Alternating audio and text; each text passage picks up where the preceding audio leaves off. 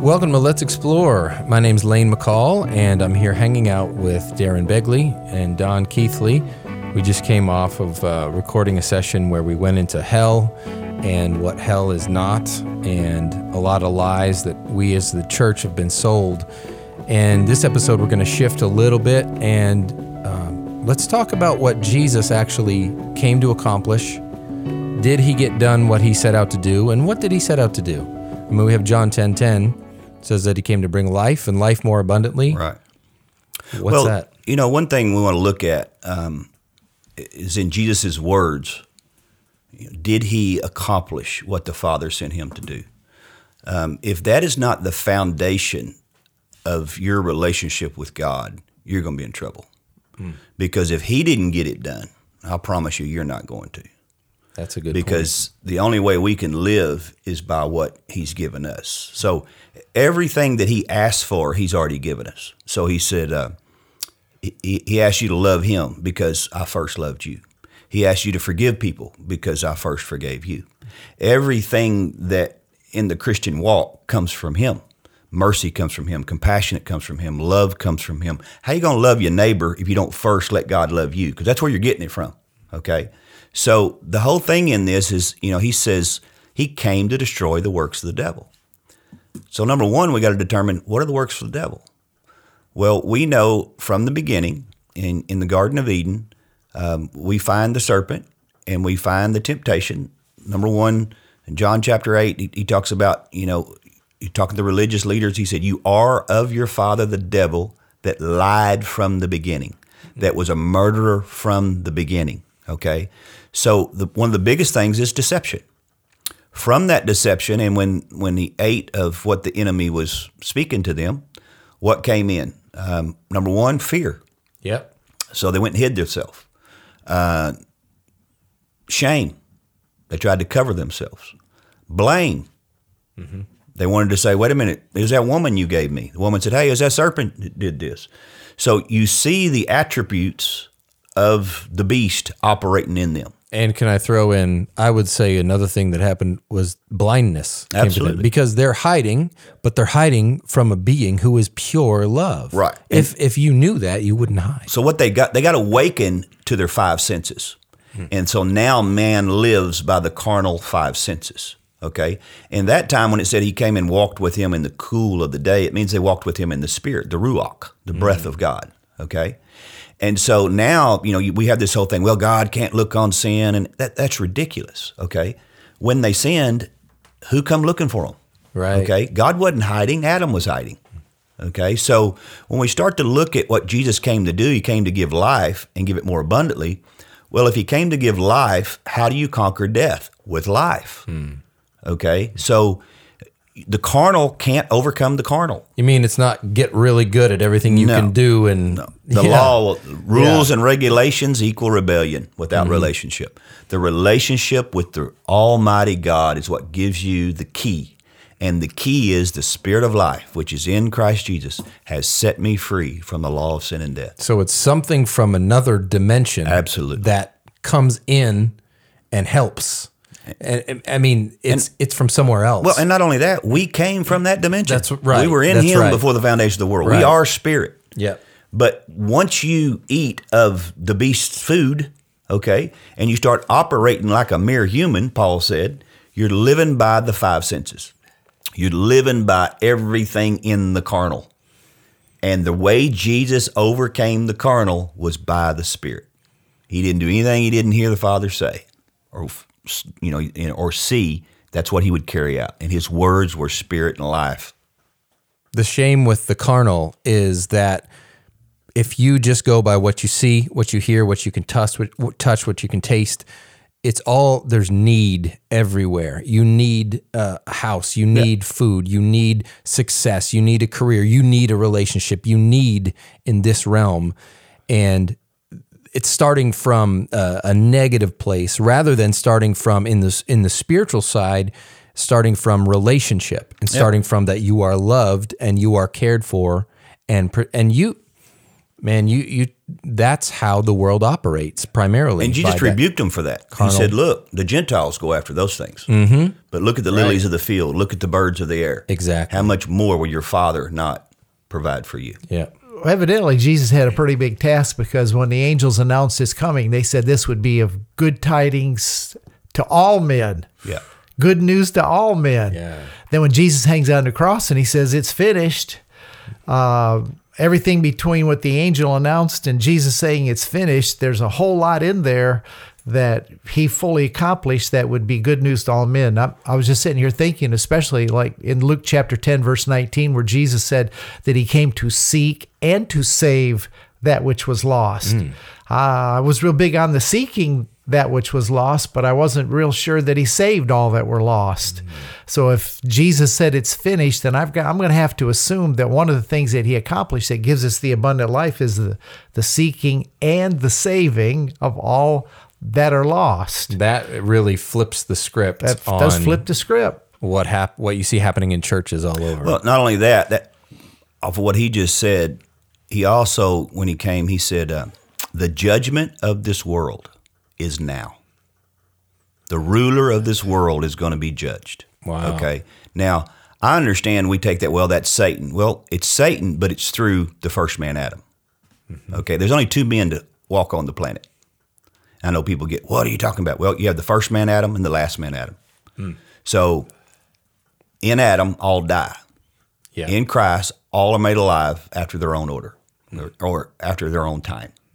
So what he's saying in that, and he's trying to show you that he judged the beast nature. He judged Satan. He judged what happened in the garden.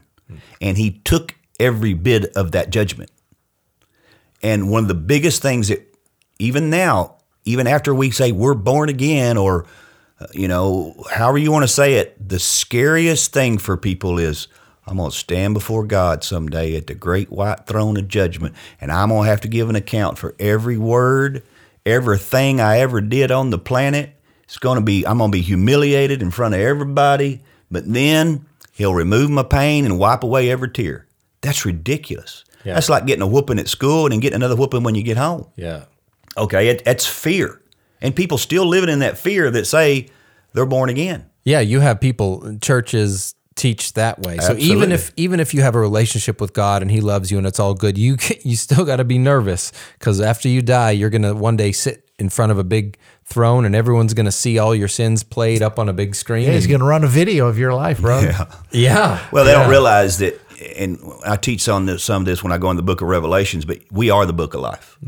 Okay, the book of life is, we are the covenant. Paul says this, the Bible is the letter, it killeth. The covenant's not made with a book. The covenant's made with us. Yeah. Okay, so we are life. He said, I come to bring life more abundantly. Where? On the inside of us. Okay, so Paul said this. He said, I judge myself. Okay, and then we're supposed to judge the dead. Okay, so you got dead people walking around everywhere that don't realize what Jesus did for them. Yeah. So this is not someday they're supposed to stand before God after they die. We're carrying life now. Yeah. But our ministry is reconciliation. So what is reconciliation? We're to reconcile them to the judge that judged himself on our behalf and took everything for us, removed our sin, but yet the church is so sin conscious. Yeah. How can we give the world something that we don't have? Man, and then when he says he removed our sins away from us as far as the east is from the west, but we think in some afterlife, he's going to pull them back from wherever he put them and show them to everybody. Right. Makes no sense. And people seem to forget that a judge, there's two sides to a judge. A judge is there to, condemn the guilty, but also protect the innocent. Absolutely. And when he came, like, even though every single one of us is messed up, the beauty of God is saying, I don't put any of that to your account. I judge you as innocent. That's the judgment that we get to share with people. He judged the old Adam and killed him.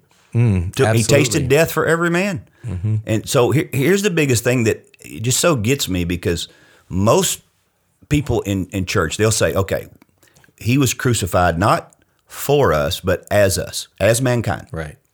But if he died as us, and we identify with that, then he resurrected as us, and we have to identify with that. Right.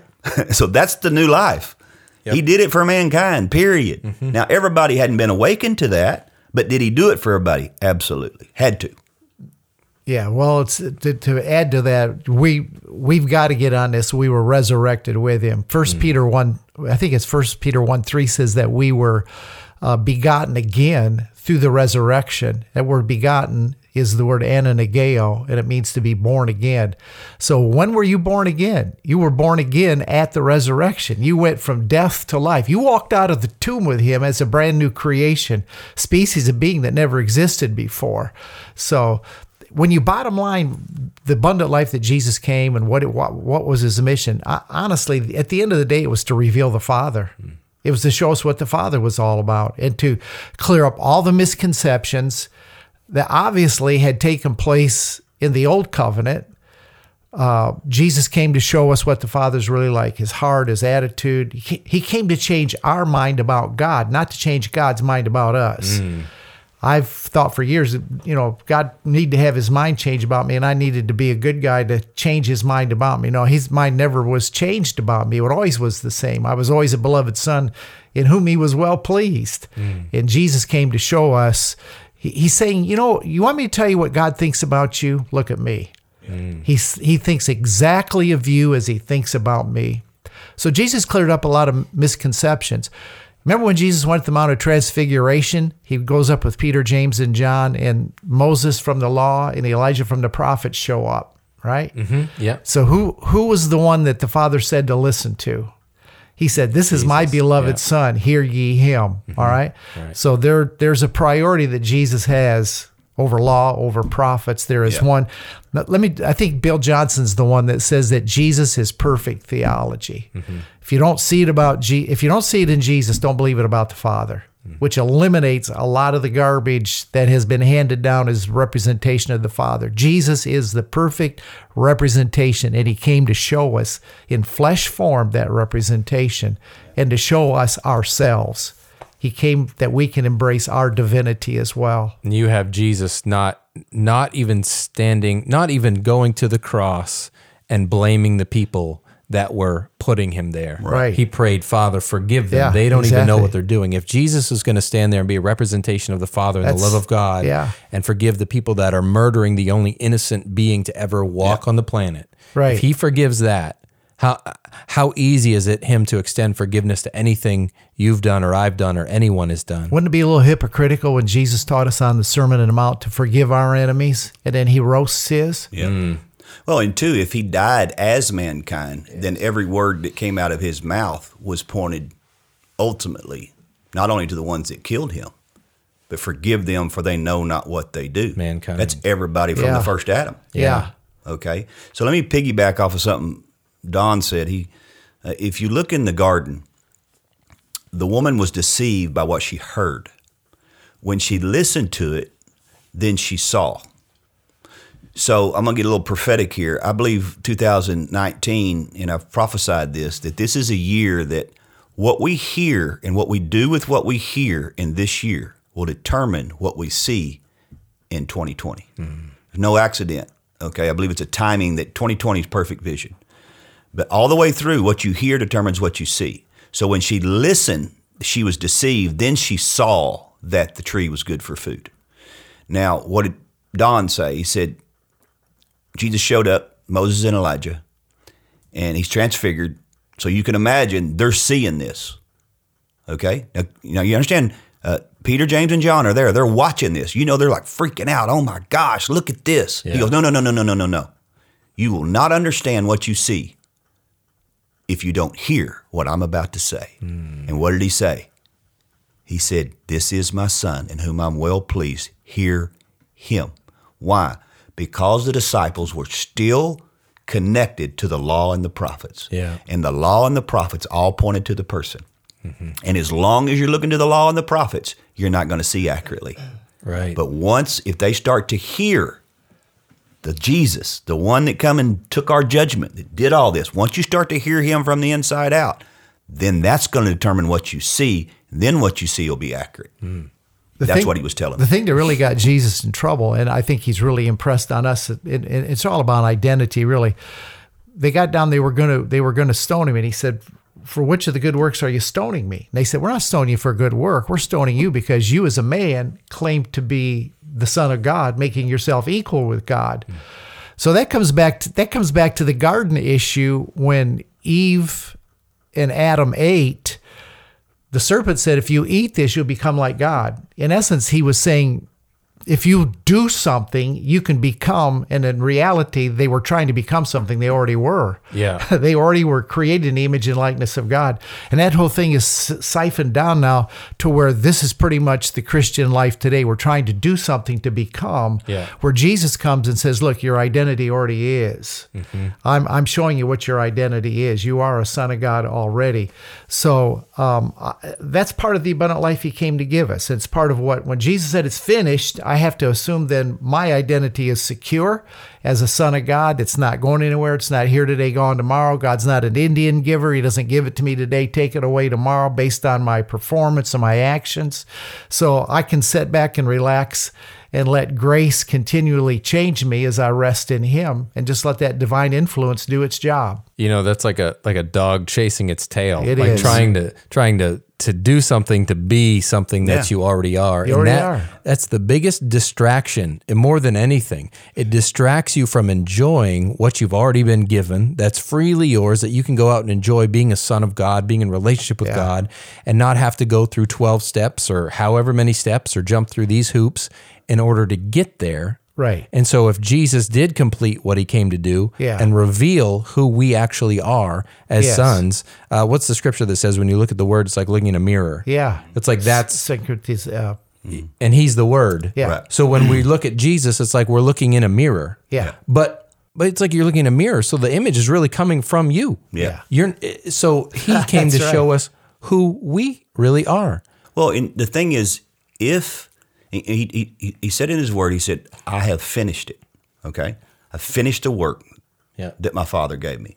So we got to go back and look at what is that work. Yeah. Okay, so if he finished it and he killed the first Adam, all right? Yeah. And then he judged the first Adam and he removed the sin away. That's mankind. Mm-hmm. So then he bought us with a price. So how many did he buy?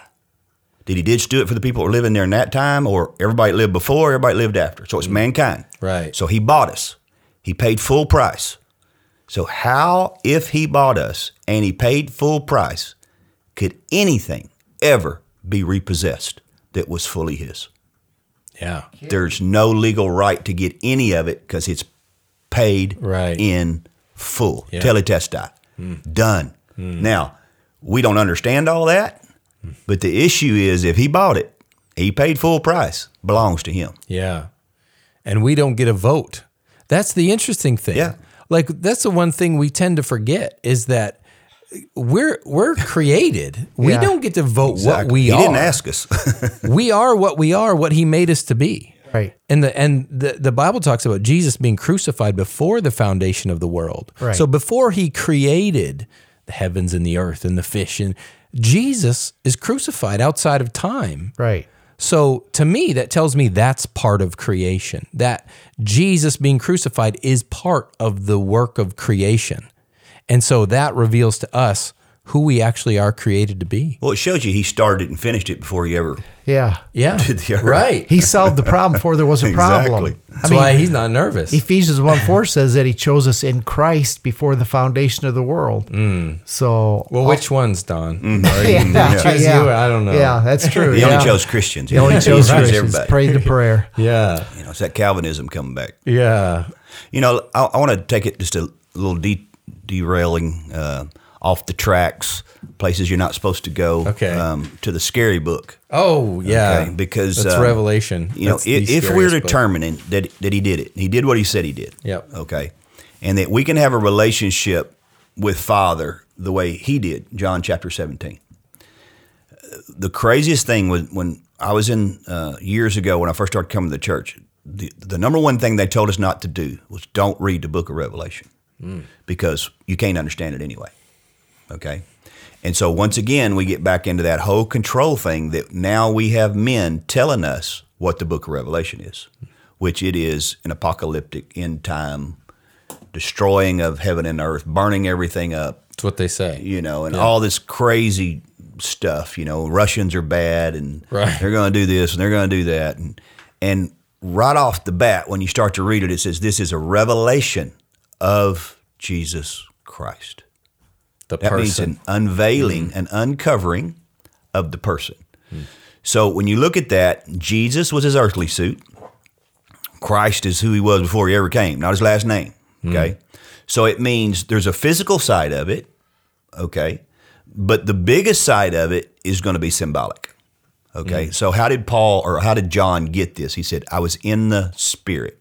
Right. So in other words, if you don't have a relationship with God and you're not hearing him spirit to spirit, you're never going to understand the book of Revelation, because you're going to read it like you read a newspaper, and you're going to be confused, and you're going to write books and say this is going to happen, that's going to happen. And you're watching Fox News and CNN and seeing what happened in Israel and determining what's going to happen in the world.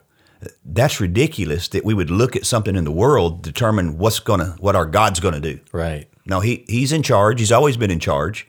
He's not freaking out of who's president, who's not president, who the Antichrist is, and who the Antichrist is not. I mean, it's amazing. We can go tell you 5 Antichrists, but we don't know who the Christ is.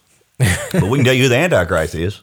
Well, they've gone through a few now, though. Exactly. Yeah. They're always, representing, most of our presidents, the United States, and so we got to go back to that place that we let God show us who He is. And so we're starting to hit some things in the book of Revelation now. And, when you go back and look at it and you start to listen, and that's why I said once again, every passage in that book reveals Him. And so what is He? He's good news. Yeah. So anything you read in there is not good news, you've misunderstood. Yeah. That's a great point. That's about him, so it's got to be about good news. Darren's my Revelation go-to guy. I'm going to ask you a question, Darren. Don't mean to put you on the spot. Yeah. As it relates to the mission of Jesus and the finished work and all that we're talking about, in Revelation, when it says that Jesus has the keys of death and hell, which is a Hades. It's there again. That's a bad translation. We automatically think he's got the keys of this fiery furnace. What's it talking about when it says that Jesus has the keys of death and Hades? What does that involve? Well, one, let's go to something that's almost everybody knows about, and it's when Jesus is asked his disciples in Matthew 16, who do people say that I am? And of course, Peter gets this great revelation.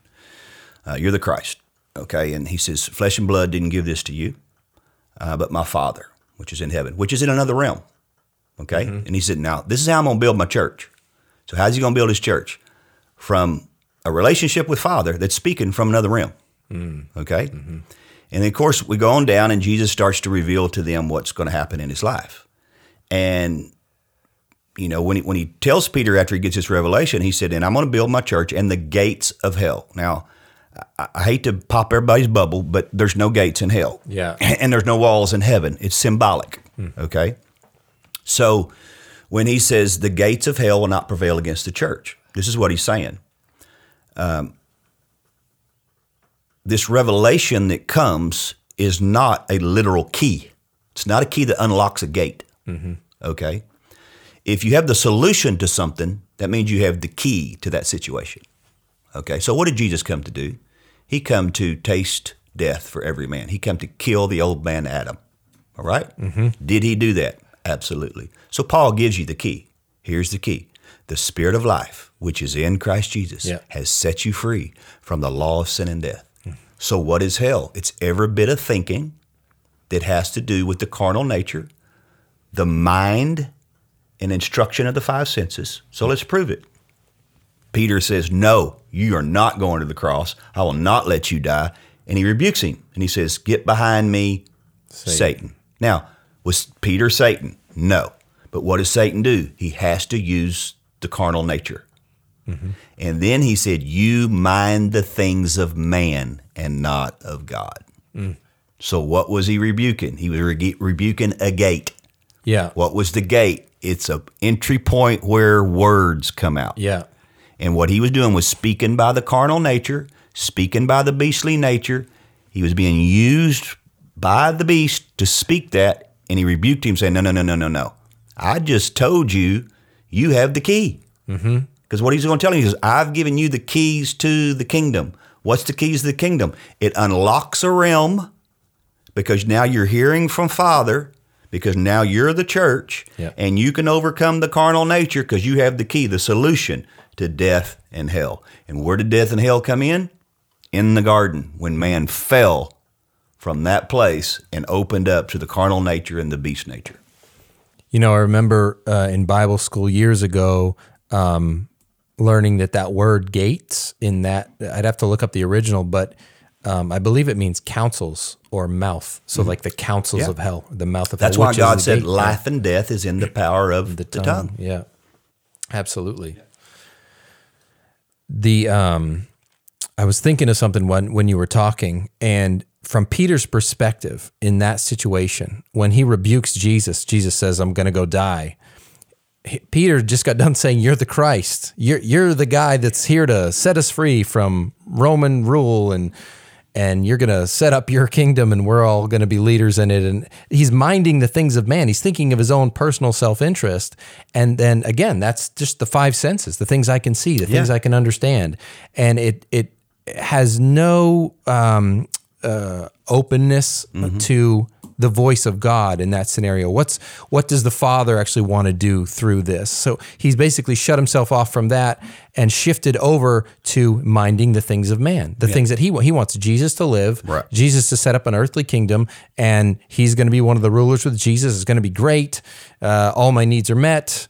People will be happy, and that's what he's minding. Yeah, and see, I believe that's the same thing Judas did. I believe Judas was trying to put Jesus on the spot to make him be who he was. And he did not understand. Okay, so look at how God will set people up. And I mean, I love this. And once you see it, you see that it's his love. All the way through Jesus' ministry, they never have any swords. Okay. And he says, go get me a sword.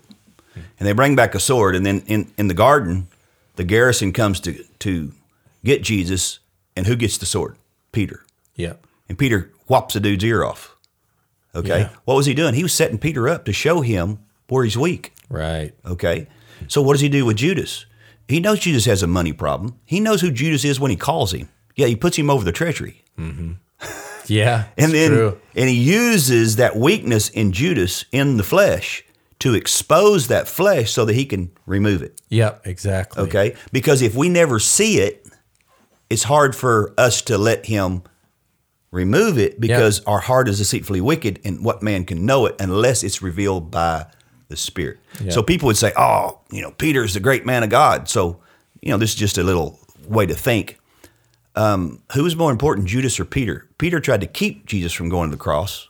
Judas made sure he got to the cross. Very true. God has a sense of humor. Do you guys think that we've done a good job? We're talking about completed mission.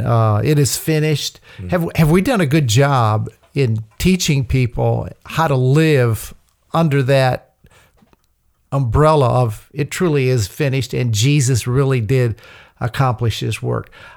I don't think we really have believed it. Seems like most everything we do is trying to finish what he said is finished. He said that he defeated the enemy, made a show of him openly. And yet how much time do most of us still spend in spiritual warfare trying to defeat a defeated foe? And sometime I'd like to take a whole session on spiritual warfare and what that whole thing is about. But, when Peter said that he's given to us all things that pertain to life and godliness, that pretty well covers the street. Yep. You can't add anything to that. And yet our whole life, our teaching, our church ministries, everything is geared. The Christian bookstores are full of books telling us how to get what we already have to help Jesus finish what he said is already completed. So we're it's no wonder we don't grow spiritually. It's no wonder we keep raising dwarfs and midgets spiritually. It's because even as leadership, we haven't embraced the fact that it really is finished and taken that to its full conclusion, and then helped our people to get there. As Darren mentioned in an earlier session, the whole job of pastors, evangelists, apostles, prophets, evangelists, pastors, and teachers is to bring people to the measure of the fullness of the stature of Christ. And we got a long way to go to do that. We'll never get people there till we believe it's finished. We'll still be trying to add to just get the foundation laid. We got to figure the foundation's already been laid. Yeah, if that's not the foundation, your whole house is going to be off. Right. Every bit of it. And that's why I always tell people, I said, look, somewhere you got to go back once again. Did Jesus do and finish what he said he did? He said he came to fulfill the law and the prophets. Okay, we can't even get over that one because most eschatology is connected to Daniel, which is a prophet. And what you're saying is he didn't finish that. Okay, so if he didn't finish the law and the prophets, then he didn't destroy the works of the devil.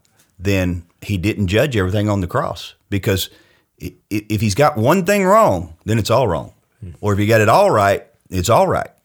Yeah. You know, and so what he's saying was when it's finished is I've completed it in the spirit realm. And everything you overcome in the natural realm is from that spiritual realm. And that's really who you are. That's where you're from. Yeah. And that's what you got to use to overcome everything. But what we do is our foundation's off, then it's always we got to do this, or we got to do that, or we got to pray this through, or we got to fast for 10 days. Or it's all about works. Right. And you're building on the sand. And when the storm comes, the house is coming down. You know, go ahead. Unfortunately, the teaching outside the church has been a lot more effective, and I'm glad people are learning and growing in that thing. But if you just talk about living a life that's able to create something beautiful, create beautiful families or beautiful businesses, and do amazing things in the world, the teaching inside the church doesn't have much to do with that at all. No. And really, Jesus came to fix the foundation so that we'd be free to just be people, not to go sit in a pew every Sunday to hear someone give us their interpretation on what we need to do this week or not do this week, or where to put our money and make all the decisions for us. That's all fear-based nonsense. And unfortunately, we haven't taken the finished work as a foundation and just liberated people to actually express the individual creation of God that they are, because that's one thing I believe more than anything, that God wants to express himself through us as individuals in a way that's never been seen before. Like he told Abraham, your seed's going to be like the stars of heaven. You know, every single star in heaven shines, every single one, and no two are exactly the same. And I think that's what we're supposed to be like. But unfortunately, we haven't gotten there yet in our empowerment, in our teaching of people. Well, I mean, the scriptures, the children of the world are wiser than the sons of God. And let's face it, guys like Wayne Dyer, a lot of New Age teachers have tapped into taking people where we have failed to take them because we've still had our eyes set on the things that we've dismantled the last couple of sessions, like hell, where you're going to spend eternity. And we've totally ignored the abundant life that Jesus came to give it. So those guys are picking up the slack, and they're selling all the books now, and they're getting the attention of this younger generation because they're offering something that pertains to life and godliness, and it's fulfillment of saying God has made you to be something special, and you can get there. Yeah. And we haven't done that. So Yeah. these guys are outshining us. Let's face it. And that's why I love this Let's Explore. And I know we're going to at some point get some guests in. I'd love to talk to guys that are actually doing that and say, hey, I'm ready to learn something. How are you tapping into all this? Yeah. Yeah, go ahead. Just let me give you an example of what we're talking about here. In the Old Covenant, 11 out of the 12 tribes operated outside of the church system. Only one tribe operated inside the tabernacle. And if any other tribe tried to operate in there, they died. But you know what the church does?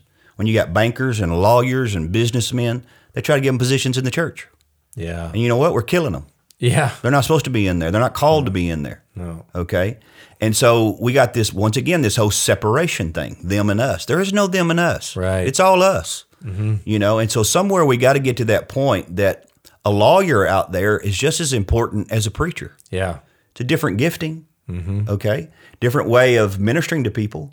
But I'll tell you what, there's businessmen out there today that have more influence to people than preachers. Absolutely. And we're seeing that happen. Like he mentioned a guy, I'm talking about Joe Dispenza, amazing guy. Now he's a believer, but he's taking things by the science way, and he's got a whole generation listening to him that would never go to church, that are meditating, operating, making themselves available to actually do the things that are in the Bible. He just puts them in code form and teaches them that science can do this. And we know they're tapping into an energy. Yeah. But, they just don't say it's God. But guess what? It's all God, and it's available. And so you got people, even through meditation, that are actually healing themselves because of how they think. And when you can change your mind, which is metanoia, okay, that is repentance. I don't care how you break it down. When you're changing your mind, that's not the real you, and you're tapping into the spirit world, that's the real me, that is metanoia. Yes. And the church is scared to death of some of that stuff. They're scared to death of meditating, and the Bible tells you to meditate. Yeah. The world has stolen it, and it's working for them, and the church is still scared to death of it. In Acts 2, it says that the Spirit was poured out on all flesh. Yeah. So I got to assume that that's not just tongue-talking flesh. That's all flesh. And here's what I see. The Spirit of truth is not boxed in. We're finally getting God out of the box a little bit, but the Spirit of truth is also not boxed in. That's right. Truth is truth. I don't care whose lips it comes from. And there are people that have tapped into truth that are actually drawing from what in our Christianese we would say is the Spirit of truth that was deposited that Jesus promised we would have. But they've tapped into some things that they're pulling on. They don't even know what they're pulling on. Yeah. But they're bringing truth to the table today, like Joe Dispenza, Darren just mentioned. That guy's bringing a lot of truth to the table. Now, whether he gives credit to the Spirit of truth, and if he doesn't, then the church doesn't want anything to do with him. But we need to learn to have ears to hear and eyes to see as well, and to begin to embrace and say there's no them and there's no us. I can embrace Joe Dispenza. He might not believe it exactly like I do, but look, he's the Son of God as much as I'm a son of God. There's one God and Father of all, who's above all, through all, and is in all. So I got to begin to knock these barriers down and embrace this stuff and bring it into the kingdom rather than push it away from the kingdom. Yeah. Well, the number one quote that Jesus quotes the most: "Those that have ears, let them hear." Yeah. And what you hear Yeah. is going to determine what you see. Yeah. And so if we do not get people out of that box, out of that church system, out of the things that man has taught us, then they cannot break those circles. Yeah. They cannot break those cycles in their life that are reproducing the same thing over and over and over and over. And then they're mad at God because he's not doing what he said he'd do. Yeah. No, it's not that he's not doing it. It's that you're stuck in that carnal nature and you're scared to death to operate by this voice that lives on the inside of you. And that's how he told you to live, not by the dead letter, but by the living person.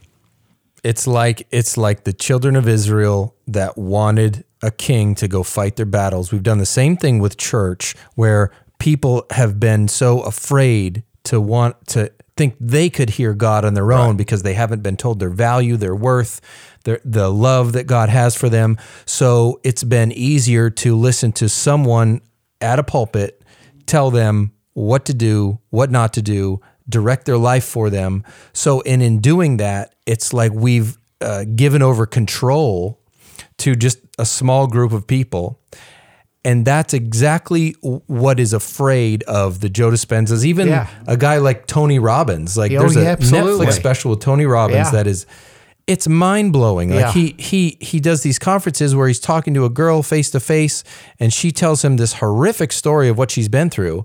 And later they're talking to him after, how he operates. And he said, I didn't know what I was going to say. I just opened myself up and trust that the answers are going to come. That's it right there. Yeah. God is using that guy. Absolutely. And people I've been in services where people will just openly denounce specifically Tony Robbins, say, oh, it's New Age.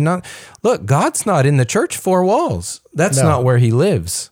Well, 90% of the people in America work for somebody else because they're afraid of failure. Okay, so that's why it's so easy for the church to manipulate them. Yeah. Because if they get it wrong, they got somebody to blame. Yeah. And what God is doing is he's setting us free from that and saying, you can trust the God in you to hear me. I'm not going to let you fail. I'm not a God of fear, but of love, power, and a sound mind. And that's what's happening. He's setting people free from a slavery mentality. But the biggest thing in it is you got to trust that you're hearing God. You got to trust that he speaks to you individually. I like He's what not you gonna say. let you down. Sorry, but I like what you say when you say that that's the number one right. Yeah. It is. Number we have one in the right. kingdom My is- sheep hear my voice. Just to hear God. We look back, and we covered this in other sessions. We look way back at Augustine and the Latin Vulgate and how they used it to control the masses and the Catholic Church, all that stuff. We've been just as guilty of it. Yeah. We don't want them to hear any voice but our voice. We don't want them. I mean, we don't even want them to go visit another church to hear a speaker over there because they might hear something be drawn over there, right? So we have done the same thing. So it starts with leadership. It starts with those of us that stand and have some influence in people. We've got to teach people, just as Darren is saying, that they can hear God for themselves. Absolutely. And that has been the nemesis in the church. The church did not want to tell people they can hear God. Isn't that what that's what the Catholic Church started with? And we've done the same thing as Protestants. You can't hear. You need to sit down and listen. Now, here's what that scripture means. Here's the only thing it can mean. And you've got to live this way and you got to walk that way. And if you have a problem, you need to come talk to me, and you need some counseling, and you need deliverance. And you don't know what to do for yourself. You're going to get yourself in a mess rather than teaching somebody how to function. That's what Jesus came to give us. Yeah. That's the abundant life. You can't live an abundant life if you're not a sheep hearing the voice for yourself. Yeah. Oh, well, think about that. That's where we're at in America right now. Yeah. It's the difference between capitalism and socialism. Socialism is, hey, you dumb sheep, you're too dumb to know what to do, even with your money. Yeah. Give it to us, and we'll distribute it the way we see fit. Okay? Yeah. But capitalism is you empower the people. Yeah. Okay? So you want to know what's wrong with America? Because we're preaching it in the church. We're Yeah. preaching socialism in the church. We're not preaching capitalism. We're preaching, hey, you don't know what to do with your money. You don't know what ministry to give it to. You need to give it to us, and then we decide what to do with it. Paul said like this, purpose in your heart. Yeah. And I tell people this all the time, man. If you have the attributes of your father, he's a lover, so he's a giver. Yeah. And the good thing about that, it's not always given in church. Sometimes it's in Walmart. Sometimes it's just somebody you meet, and God just says to do this. You just operate by his voice, and you have freedom in that. You have peace. Sometimes it's taking your kids out to dinner. Sometimes buying yourself something. Sometimes it is. That's Yeah. right. Yeah. It's that fear-based control system that we were talking about, hell, last time. Everything that comes in that way through fear and control, it's always going to hinder the expression and the life of people. It is. It's always going to make our lives worse rather than better. Well, and that's if we get down to it, the nature of people is we're givers. That's true. You don't have to manipulate people to give. Yeah. If you'll just tap into the real them. We want to give. I mean, America is the most giving people on the planet. Yeah. I mean, it's just no comparison. But in our churches, we're continuing to manipulate and tell them they're cursed if they don't give. That don't cause people to want to give. That produces fear that they're afraid that God's going to get them if they don't. Yeah. I don't want anybody in our church to give like that. Yeah. I want them to have the freedom that they became blessed at the cross. Their curse was removed at the cross. Yes. You know what we're really saying, and so far in a lot of our podcasts, is everything that generates fear has got to go. Yeah, absolutely. And until it goes, we don't have a foundation to build an abundant life on, because we're always trying to dot the I's and cross the T's to become secure, to eliminate our fear. So we got to get this health thing out the door. We got to get the curses out the door. Got to get the spiritual warfare and this great big devil and an itty bitty Jesus out the door. we got to dispense with all of that, so that we got a clear deck. Now let's start talking about what is really finished and what you really possess. Let's start opening our eyes. Let's start awakening to who you really are. And then I think we got this life, this great big abundant life that we should enjoy to the max. Absolutely. And then we can begin to focus on that. Well, that's what he says the kingdom is. Righteousness, joy, and peace in the Holy Spirit. Yeah. I mean, that's what it's all about. You It's forgot what fear. everybody, You forgot fear. No. Oh, wait. No. And that's what not everybody is after right there. Yeah. When you say righteousness, people say, well, that's right standing. No. Righteousness means right relationship. See, first and foremost, it's right relationship with God. In other words, you don't have a relationship with him out of the old Adam anymore. Yeah. And when you understand that, I promise you, that'll bring peace and joy. And that's what everybody wants. We know money things that does not bring peace and joy. We If you don't gotta- have it on the inside, nothing on the outside is going to bring it. We got to put this first Adam in the grave and leave him there. Exactly. You know, Yeah. if Jesus was the last Adam, then there can't be any more Adams to come Exactly. after Jesus. Right. So why are we still putting this Adam stuff on people? It really, some of the stuff, the further you move away from it, the crazier it looks. I mean, Yeah. it just is nuts. Yeah, absolutely.